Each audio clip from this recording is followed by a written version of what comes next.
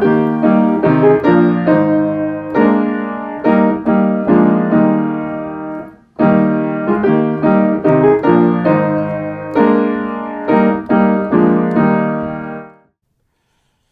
am thrilled to be here this evening, and I was very actually surprised at the invitation to come and to speak, because I consider my own journey to be somewhat difficult for myself, but humdrum to be told.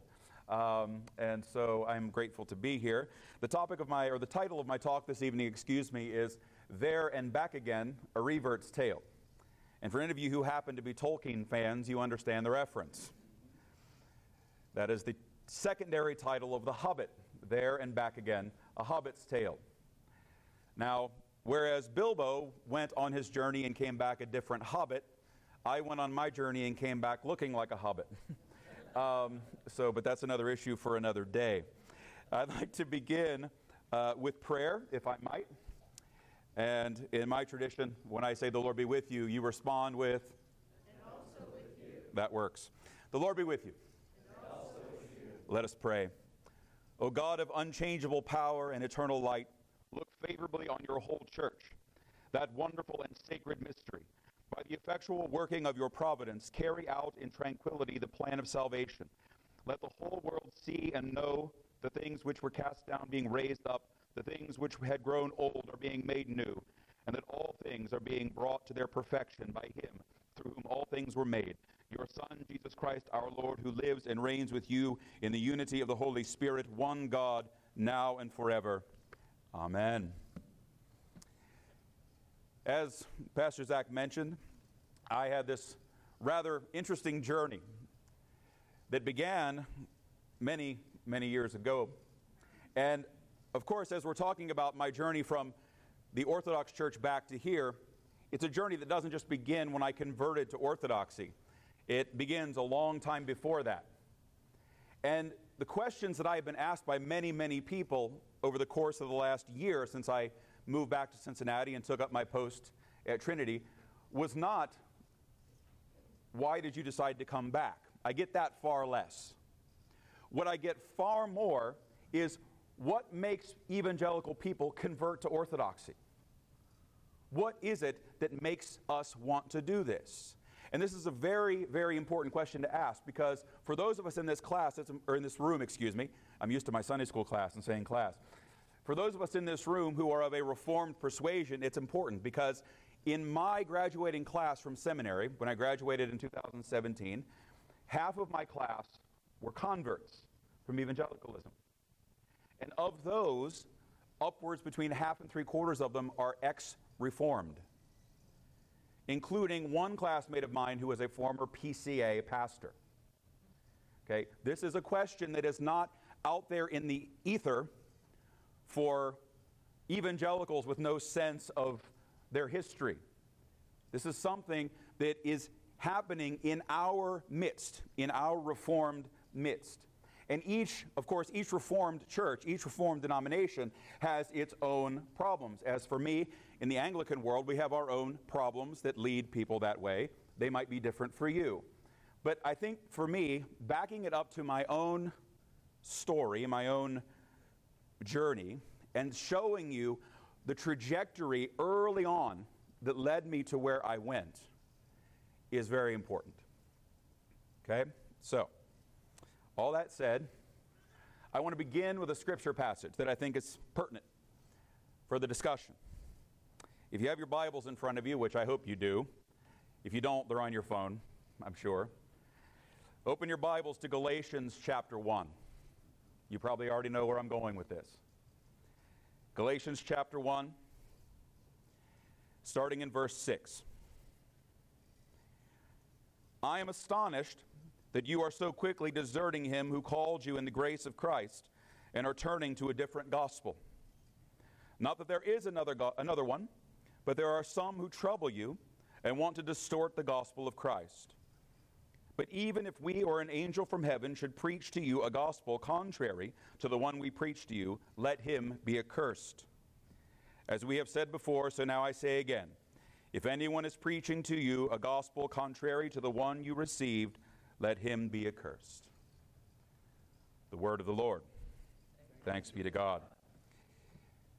These words, as I read them now and I look back on my life over the last 10 to 15 years, brings difficulty for me.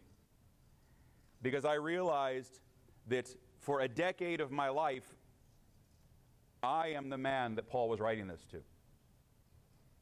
I am the man who turned aside to a different gospel. I am the man who turned aside from that which was handed to me to something flashier. And it all begins when I go back. I was raised across the river in northern Kentucky on a farm out in the middle of nowhere, a little Southern Baptist kid. Southern Baptist deacons on both grandparents. It's great. Except they put me to sleep every Sunday as a kid. And when I became closer to my teens, 11 or 12, my parents, who were decidedly not traditional church people, they're still not. I'm trying to work on them that way, but it's not happening. Decided that we were going to move into a charismatic church. And so I spent my teens in an Assembly of God church. Now, this isn't just the Assemblies of God. This is the Assemblies of God in the 90s. Okay? Brownsville Revival, Toronto Blessing. For those of you who are around, you know what I'm talking about. For those of you who weren't, ask somebody older than you, and they'll tell you. Gold dust falling from the ceiling, the whole shebang, right? I was part of that world where the youth group would go to Brownsville Revival every summer and come back, and the first thing they would want to do was burn all their secular CDs. I got into trouble one year in youth group because being a musician, I couldn't stand to see music destroyed. So the first youth group back, when they came back from their trip, I waited at the door of the church with a basket with a sign on it that said, "Donate free CDs here." I did not endear myself to the youth group pastor that time, but that's okay. If you know me, you know I've spent my ministry getting in trouble. That's all right. But in any case, that was the world I lived in. And I started in ministry, music and youth ministry, when I was 14 years old in that environment. As I got closer to graduating high school, and after I did graduate high school, I was leading worship more and more and more. And it was becoming apparent to me that this was probably going to be the trajectory of my life for some time to come. And I was asked right after I graduated high school to lead worship for a revival, a week-long revival. How many of y'all have ever had the chance to go to a week-long Pentecostal revival? If you ever get the opportunity, pass on that. Okay? But I remember one night in particular, it was the third or fourth night of the revival. Would have been Wednesday or Thursday evening when I was asked to lead. It went on for so long that the musicians we couldn't play anymore. We were all tired. And the altar call was going on and on and on. And so they put a CD on and gave us a break. And so we went and sat in the back of the church. And I picked up my Bible, this nice new leather-bound NIV that they gave me as a graduation gift. And I thought to myself, I've been in the church my whole life. I probably ought to read this thing. So I thought to myself, where should I begin? And I realized that in that particular church situation, on any given service, you could flip a coin, and it was either going to be about Acts 2, Pentecost, or something to do with end-time prophecy. So I figured Acts 2 was an easier place to begin. So I opened up my Bible to Acts 2, and I remember clear as a bell, sitting in the back of the church with my Bible open like this, reading, and looking up at what was happening in the church up front, and thinking, no, peace, I'm out, right? Because I remember this as clear as a bell, because this was what sent me on the trajectory that I would go down years later. The thought that occurred to me that clicked in my 18-year-old head was, is this what the early church was really like?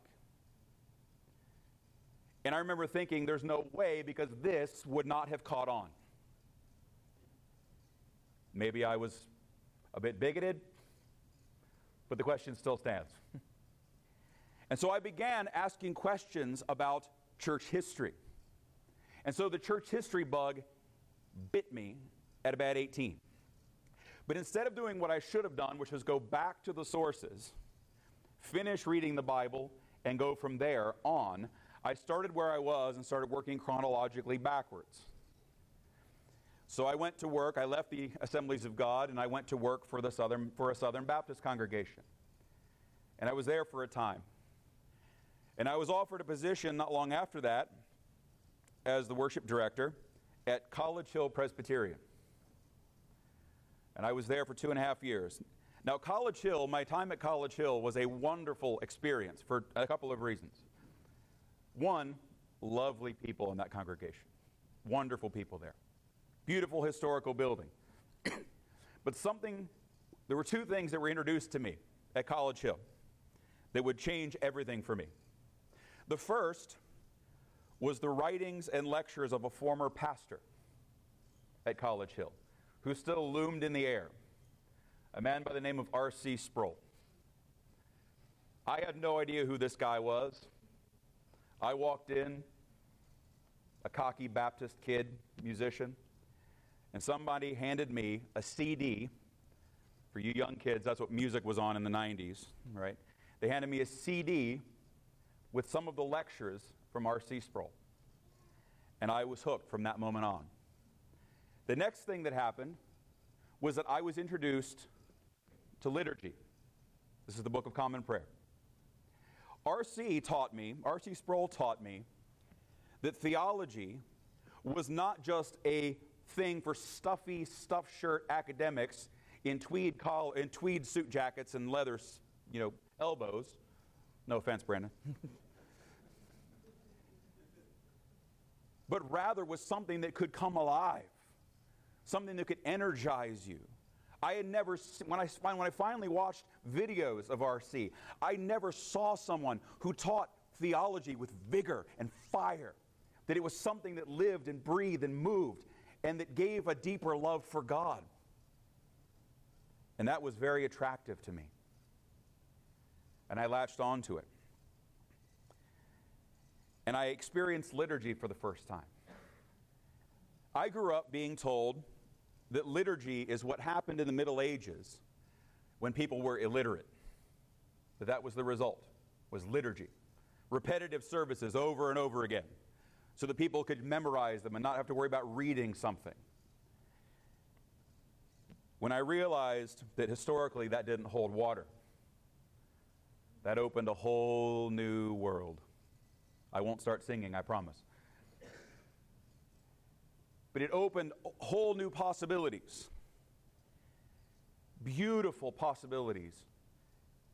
And among those, for me, was the reality that I could come to church, I could come to the Lord's Day, and if I didn't come feeling like I wanted to pray, if I didn't come feeling like I was connected with God, I could come into the church and lean back on the liturgy and let the liturgy pray and carry me along.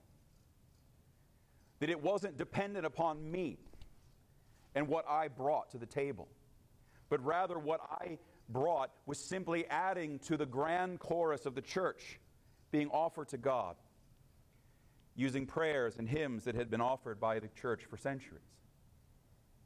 And so this trifecta of history, theology, and liturgy began leading me in a very interesting direction. A friend of mine, as I've already mentioned, said to me, if you love liturgy, you need a copy of the Book of Common Prayer. I said, what in the world is that? And so he handed me a copy of the 1979 prayer book of the Episcopal Church. And I devoured it, fell in love with it. And I said, I need to worship in a church that prays like this.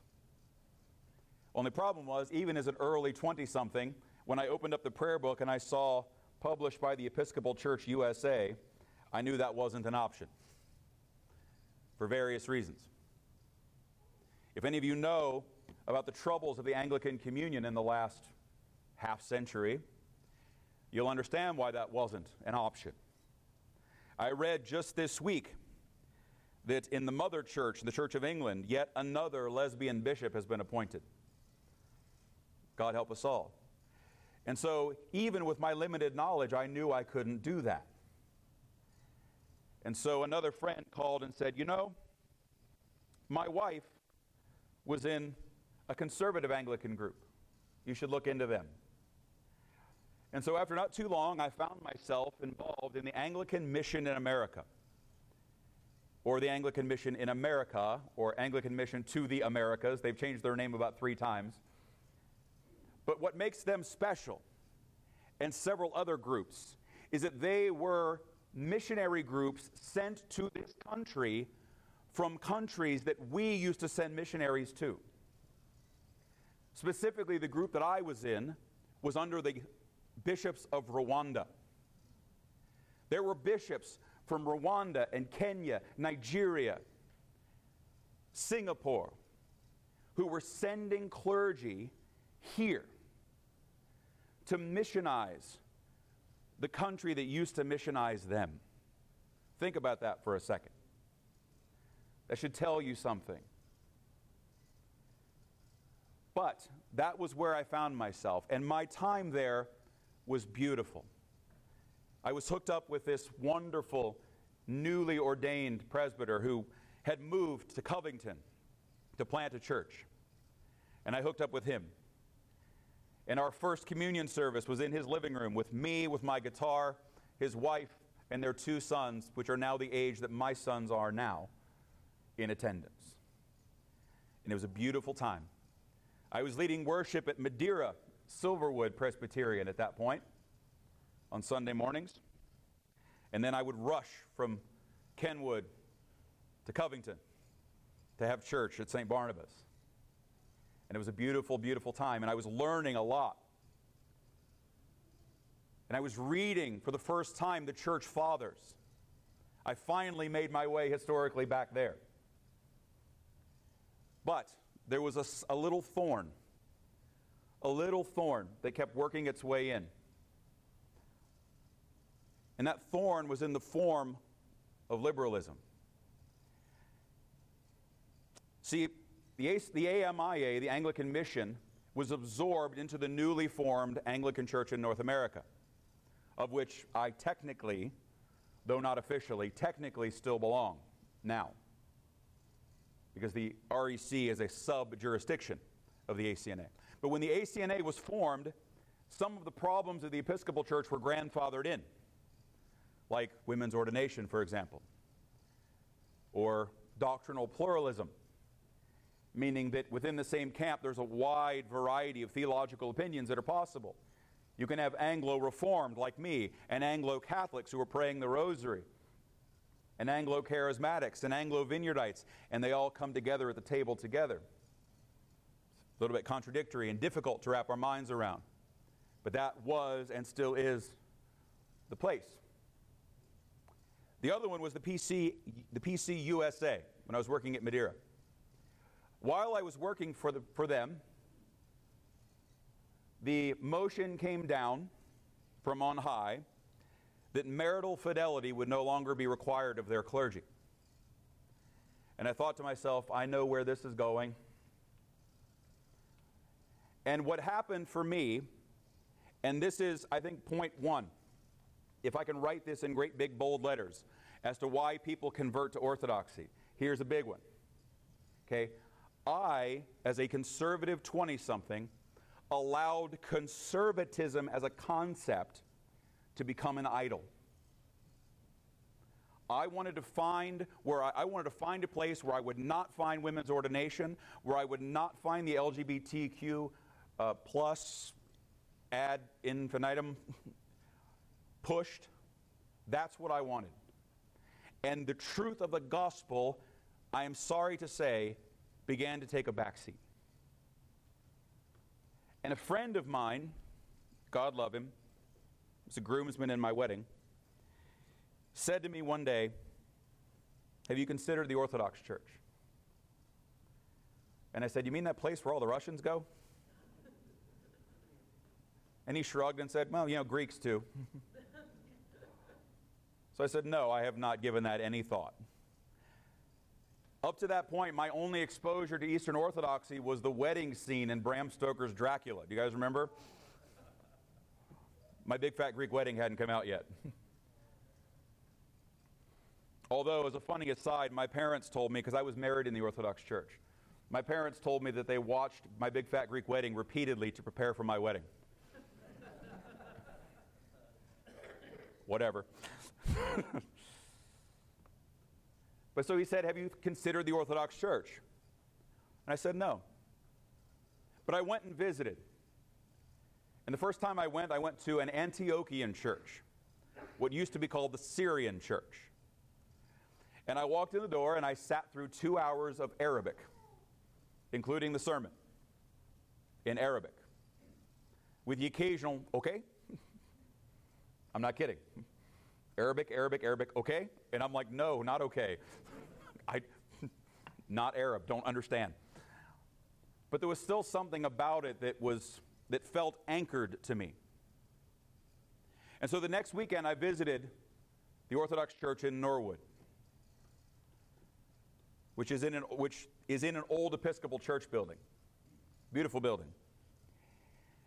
And being in a very distraught place in my life, struggling with all of these things that I was encountering, the people there at Christ the Savior gave me a home. They loved on me. And the liturgy was deep and ancient. And there was something about it that allowed me to completely lose myself and not worry about what might be said, because I knew that what is said from their teachings in the service was going to be consistent with what they taught elsewhere. And so I allowed myself to be lost in it. And that's point two. Point two. The first is making conservatism an idol. Point two is the perception of beauty and ancientness. The perception of beauty, or the perception of historicity, that allows you to get sucked in. And you begin to hear, as you open up yourself to it, you begin to hear what they say about themselves. We hear these things. When you go to catechism class, you're told, we are the original church that Jesus Christ founded. We have apostolic succession in our bishops. We are in line with the fathers. We're the church of the councils. All of these things. And without diving into it, you see everything. And it's like, yes, this is otherworldly. It's ancient. That has to be right. And so you give yourself to it, as I did. A couple of years went by in the Orthodox Church. I got married. I quit my job leading worship. I went from leading worship at a church, doing what I love to do, and in order to become Orthodox, I quit my job, and I went and got a job working third shift at Meijer as a cashier in Oakley. And I did that for a long time. And for a while, I discerned my path, because I thought that in order to be a priest in the Orthodox Church, as I had been in ministry for a long time, and I thought originally that was where I was going to continue, but I put all that on hold because I thought that in order to be a priest in the Orthodox Church, you had to be Greek or Russian or something along those lines. And I discussed my vocation with my parish priest, who was a lovely man, and he said, oh, no. Come on in. Wait a couple of years. We'll send you to seminary. And that's what happened. I enrolled in St. Tikhon's Orthodox Theological Seminary, and I began there in 2013. I went to seminary for 4 years because I had to finish my undergraduate. Because also as a foolish 20-something, I thought I was going to be a rock star, so I dropped out of college and went on the road with a Christian rock band. We can see how that ended up. I am, to date, not a rock star. Although we'll see how this talk goes. But I was in seminary for 4 years. St. Tikhon's Seminary is attached to the oldest Orthodox monastery in North America. It's in South Canaan, Pennsylvania. It's literally on a mountaintop in the Poconos. It is a beautiful, beautiful, picturesque place. And when St. Tikhon of Moscow formed the monastery and seminary, it is said that he chose that place because it reminded him of his native Siberia. That should tell you something. Our first winter there was 30 below zero.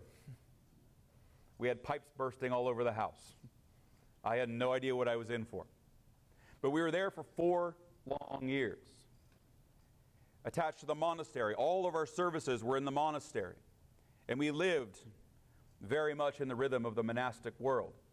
And if you know anything about Orthodoxy, you will know that the heart of Orthodoxy is monasticism and mysticism.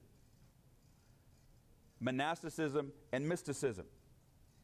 Because for them, this is not sufficient. This is not sufficient.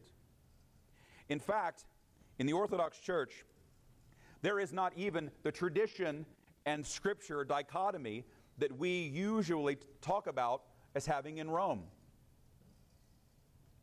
We, on the Reformed end of things, when we look at Rome, we say scripture and tradition over there.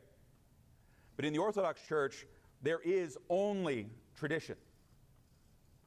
Scripture is simply a part of the tradition. And it must be interpreted in light of all the other parts of tradition. Now, what are those parts of tradition, you may ask? The Church Fathers, not surprisingly. The canons of the 7 ecumenical councils. Now, you may say to me, okay, the doctrinal decrees of the 7 councils, that's cool, we get that. We can get on board with most of that. Maybe not number 7, which is about icons. But at least 1 through 6, maybe we can get on board with. Okay? But I'm talking about the canons, the canon law. Okay? Those are seen largely as infallible. Now here's the problem.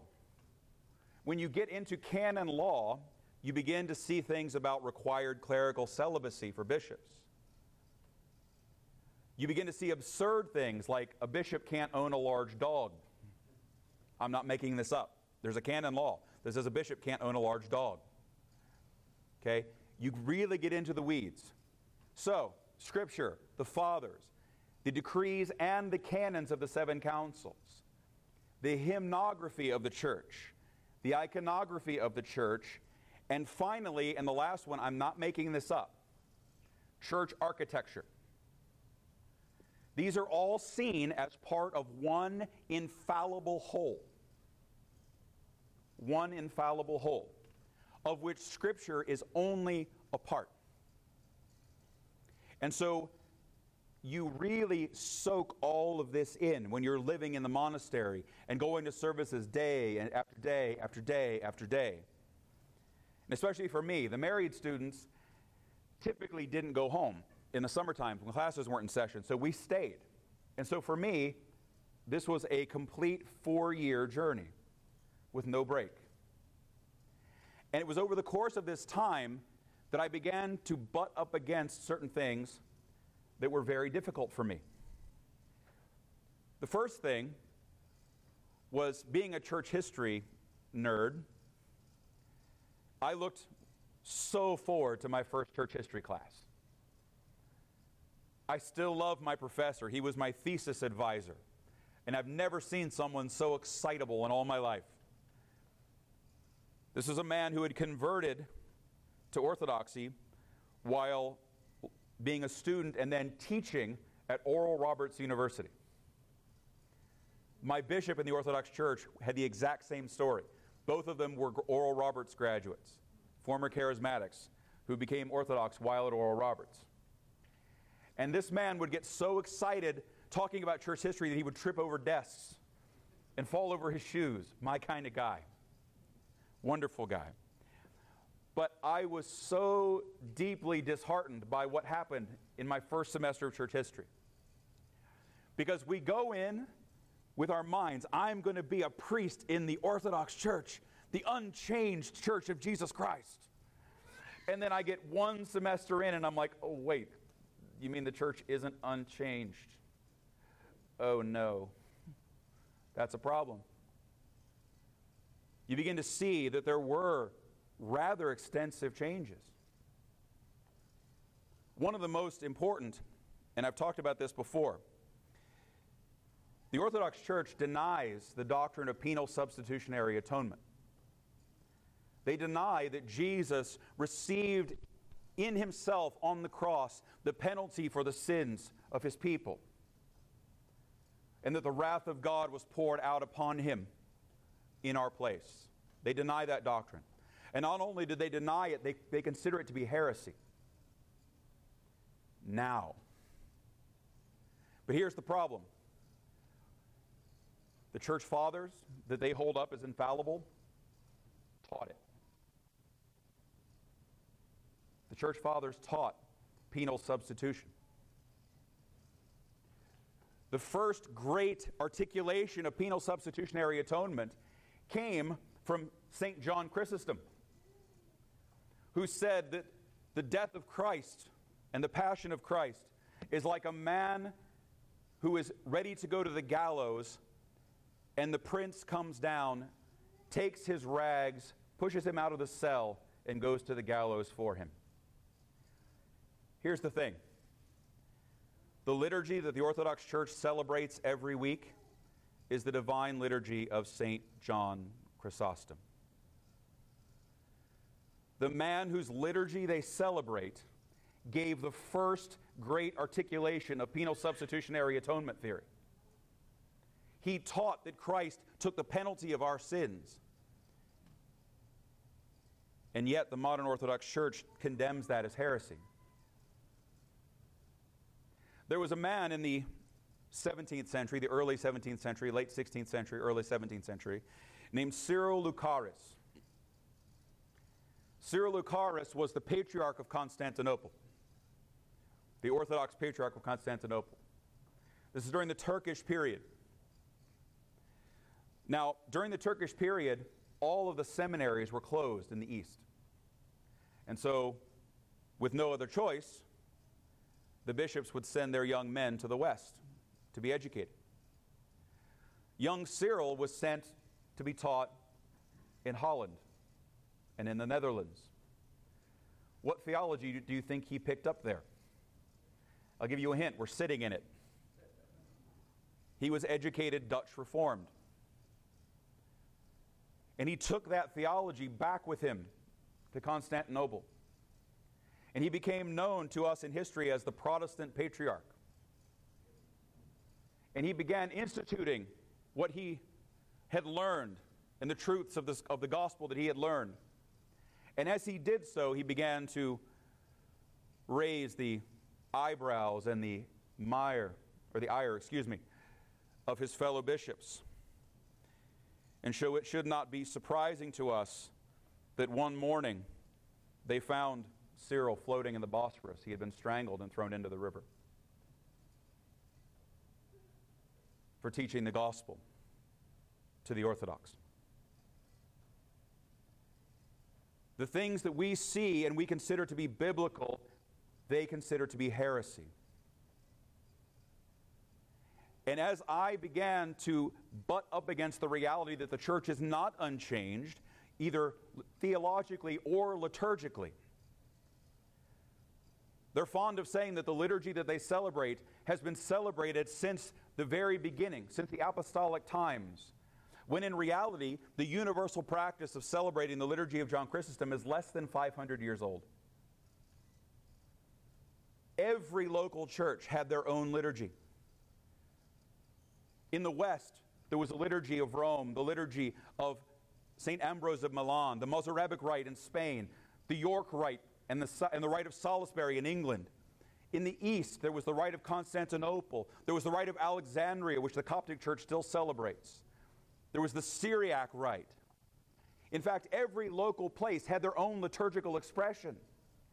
And it wasn't until the Ottoman period, when the Ottomans made the Patriarch of Constantinople the head of the Eastern Church, that they imposed the liturgy of John Chrysostom on the whole church. Much in the same way that the papacy, when it had covered the whole Western Church, put down the Latin Mass as the norm of Rome all over the West.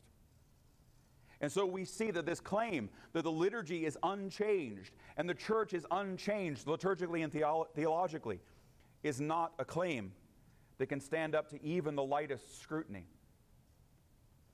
After I graduated from seminary and I began asking all kinds of questions that I wasn't allowed to ask while I was in seminary, just as a humorous aside, I got into a lot of trouble with my seminary dean.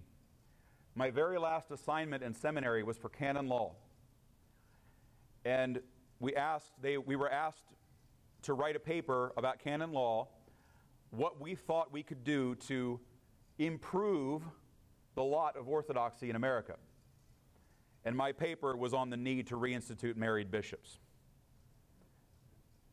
You can imagine the grade that I got. Okay? But I graduated in 2017. Wrote my master's thesis on St. Benedict. Benedictine monasticism. It was an interesting period.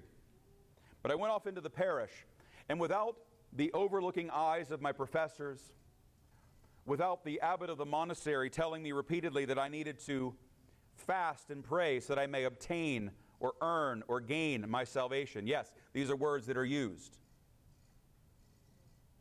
Because in the Orthodox Church, that is how you get salvation. Salvation is called theosis, divinization or deification. Their whole system of salvation comes from a single verse in 1 Peter. When Peter says that you are partakers of the divine nature. And that is taken to mean that you can become by grace what Jesus is by nature. And that even with your living, waking eyes, you can see the uncreated light of God as the apostles saw it on Mount Tabor. And not only can you see it, but you can show it.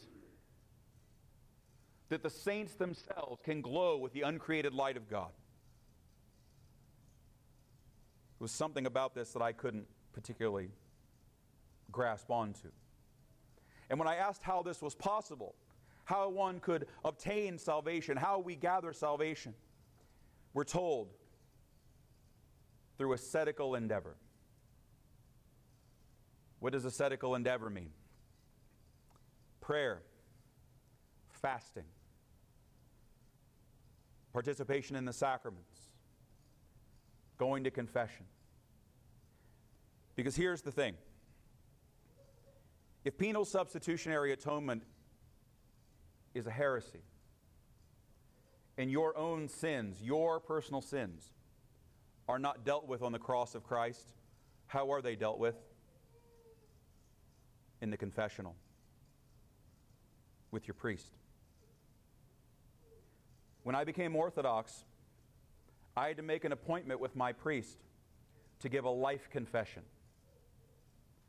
where I spent 2.5 hours with him confessing every sin I could ever remember committing in my life. I had to do it again the night before I was ordained to the priesthood.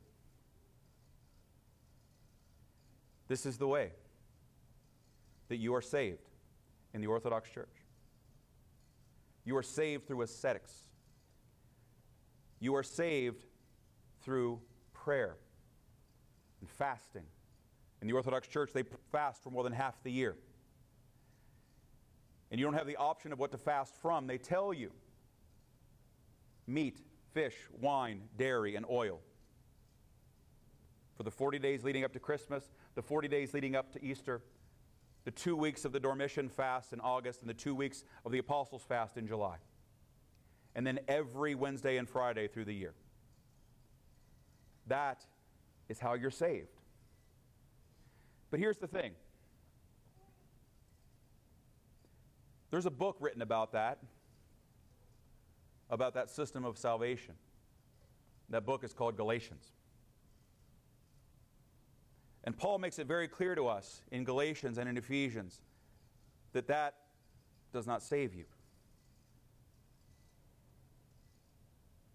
And when I opened up my Bible again, after barely touching it for the 4 years I was in seminary,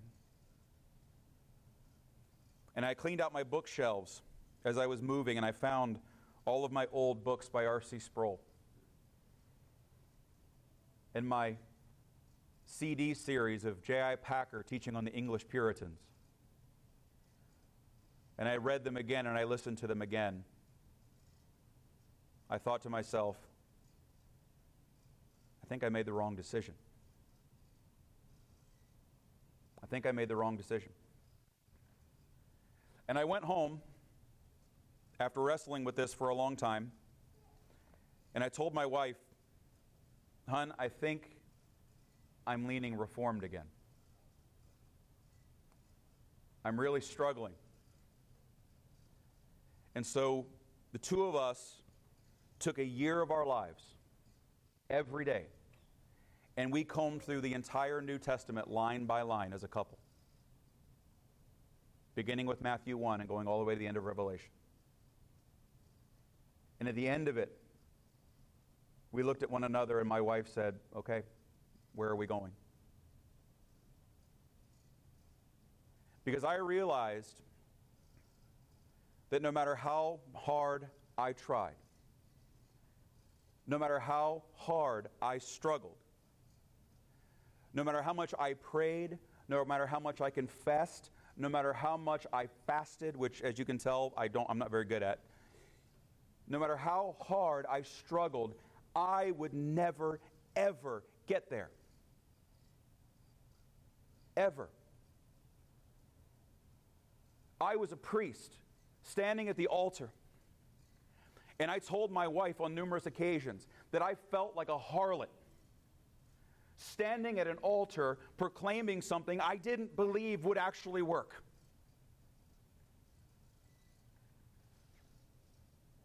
But here's the thing. I know I say that a lot. When I, like Luther, who became a great inspiration for me, read Romans chapter 1 and saw that the righteous will live by faith.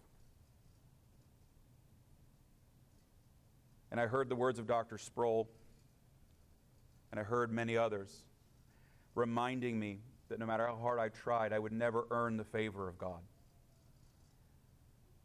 But that the good news was that I didn't have to. That Christ had won that favor for me. It was like the gates of heaven opened again. And when I walked away from the Orthodox Church, that was a process that was more difficult than I can possibly tell you. The stress of that caused me a great deal of physical toil and struggle. The stress of it caused me to not take care of myself. I ballooned up to 330 pounds. I've now lost a good portion of that, thank God, much less stress. But it took a toll on me. It took a toll on my family. And when a friend of mine here in town, who knew what I was going through, called me on the phone and said, "Hey, did you know that Trinity Church in Mason is looking for a pastor?" I said, "Why no? I was not aware of that." And I thought, if this is God's will, then this is what we'll see what happens. I sent in my resume, and 6 months later they called me. And I left the Orthodox Church.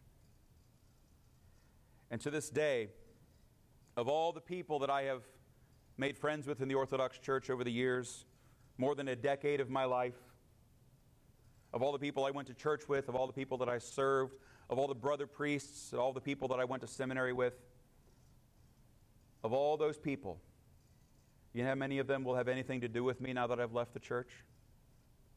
One.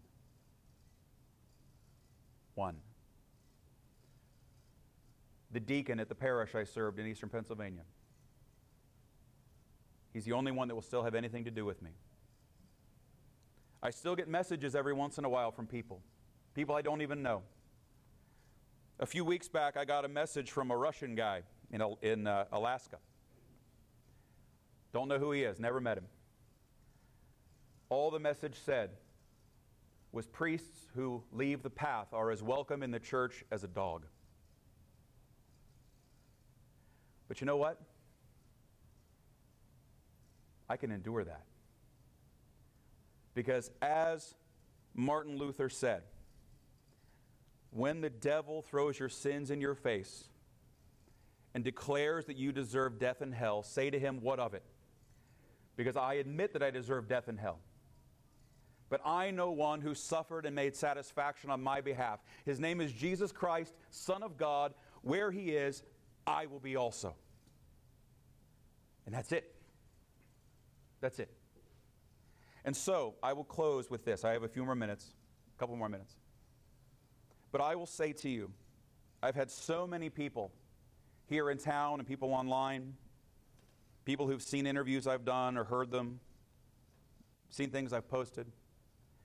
They've contacted me and said, we've got people in our parish who have family that are converting to Orthodoxy, and we don't know what to say to them. What would you say to them? And this is not just local people. I don't want to name drop, but I was at a conference a few weeks back, and I had a tap on my shoulder, and when I turned around, Pastor Doug Wilson was standing behind me. What you think about him is beside the point. But he was standing behind me and he said, I have a family in my parish whose son converted to Orthodoxy and I have no idea what to tell them. Can I put them in touch with you? I said, of course. I have a phone conversation with that family this week. It goes all over. All over. And why? Largely, it is because we who are in the Reformed camp have lost sight of the beauty of our tradition. We have lost sight of the beauty of the gospel. And we are so often so daggone concerned with being right that we lose what is beautiful about our tradition. We become so concerned with the jot and the tittle that we lose the heart of the gospel we have been handed. We don't share with our youth that they have a tradition that is really the one that is apostolic. That the apostles taught salvation is by grace alone, through faith alone, in Christ alone. And when we don't do that, when we don't share with them the beauty of the tradition of the worship of the Reformed tradition, that we come before the Lord who is pleased to receive our worship in simplicity and not with ornate, piled upon ornate, piled upon ornate. Or as looking back, I might say gaudy upon gaudy upon gaudy. We will lose our people. We will lose them if we do not share with them the beauty and the distinctiveness of the tradition that was given to us and that was revived these 500 years ago. And so, brothers and sisters, I plead with you. Teach your children how beautiful this tradition is. But more importantly, teach them that all they need to know for salvation and life is found right here. Right here. They don't need to find salvation in a hymn sung to Mary. They don't need to find it in a confessional booth with some monk, like I tried to do. But rather, it can be found in the one place that we know is the inspired and infallible Word of the living God. It is the only way for sinners like me and you to be saved. I thank you guys for your time. God bless you. Good night.